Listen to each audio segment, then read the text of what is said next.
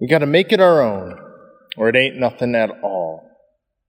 Something an older, devout man once told me about having a relationship with Jesus. It sounds spiritual advice. We must come to know the risen Lord in our lives personally. Otherwise, it's a true but distant reality. Something like this happens in the resurrection appearances of Jesus in the Gospels. Yesterday, we heard of Mary Magdalene's encounter. She knew it was Jesus when he said her name, Mary. At that moment, it became personal and therefore a very present reality. Today, the church gives us the beautiful story of the two disciples on the road to Emmaus, discussing all that had just taken place in Jerusalem.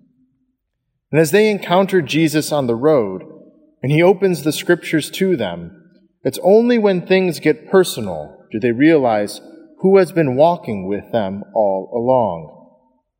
They ask Jesus, "Stay with us." And as he enters their home for dinner, a revelation happens.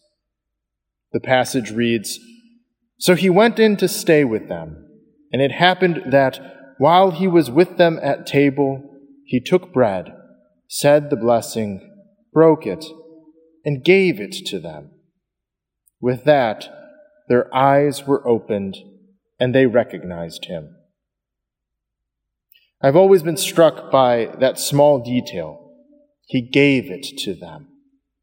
Jesus handed them something, personally, and then and only then were they able to truly see the risen Lord. It became their own, and his resurrection became something very real for their lives. Jesus handed these disciples his very self, and when that happened, they knew it was the Lord of their lives. The overtones of receiving the Eucharist comes to mind, where the priest, like Jesus in this gospel, literally hands the body of Christ to someone. He gave it to them. But in this time of pandemic and quarantine, where that is not our lived reality, where so many of us cannot receive the Eucharist, the risen Lord still hands his very self to us. We have only to repeat the words of these disciples, "Stay with us," and Jesus will come. Stay with us, Jesus. Fill our minds with your wonders and saving truth. Fill our hearts with your love. Hand yourself to me, and let me know your gentle friendship and the awesome power of your resurrection in my life.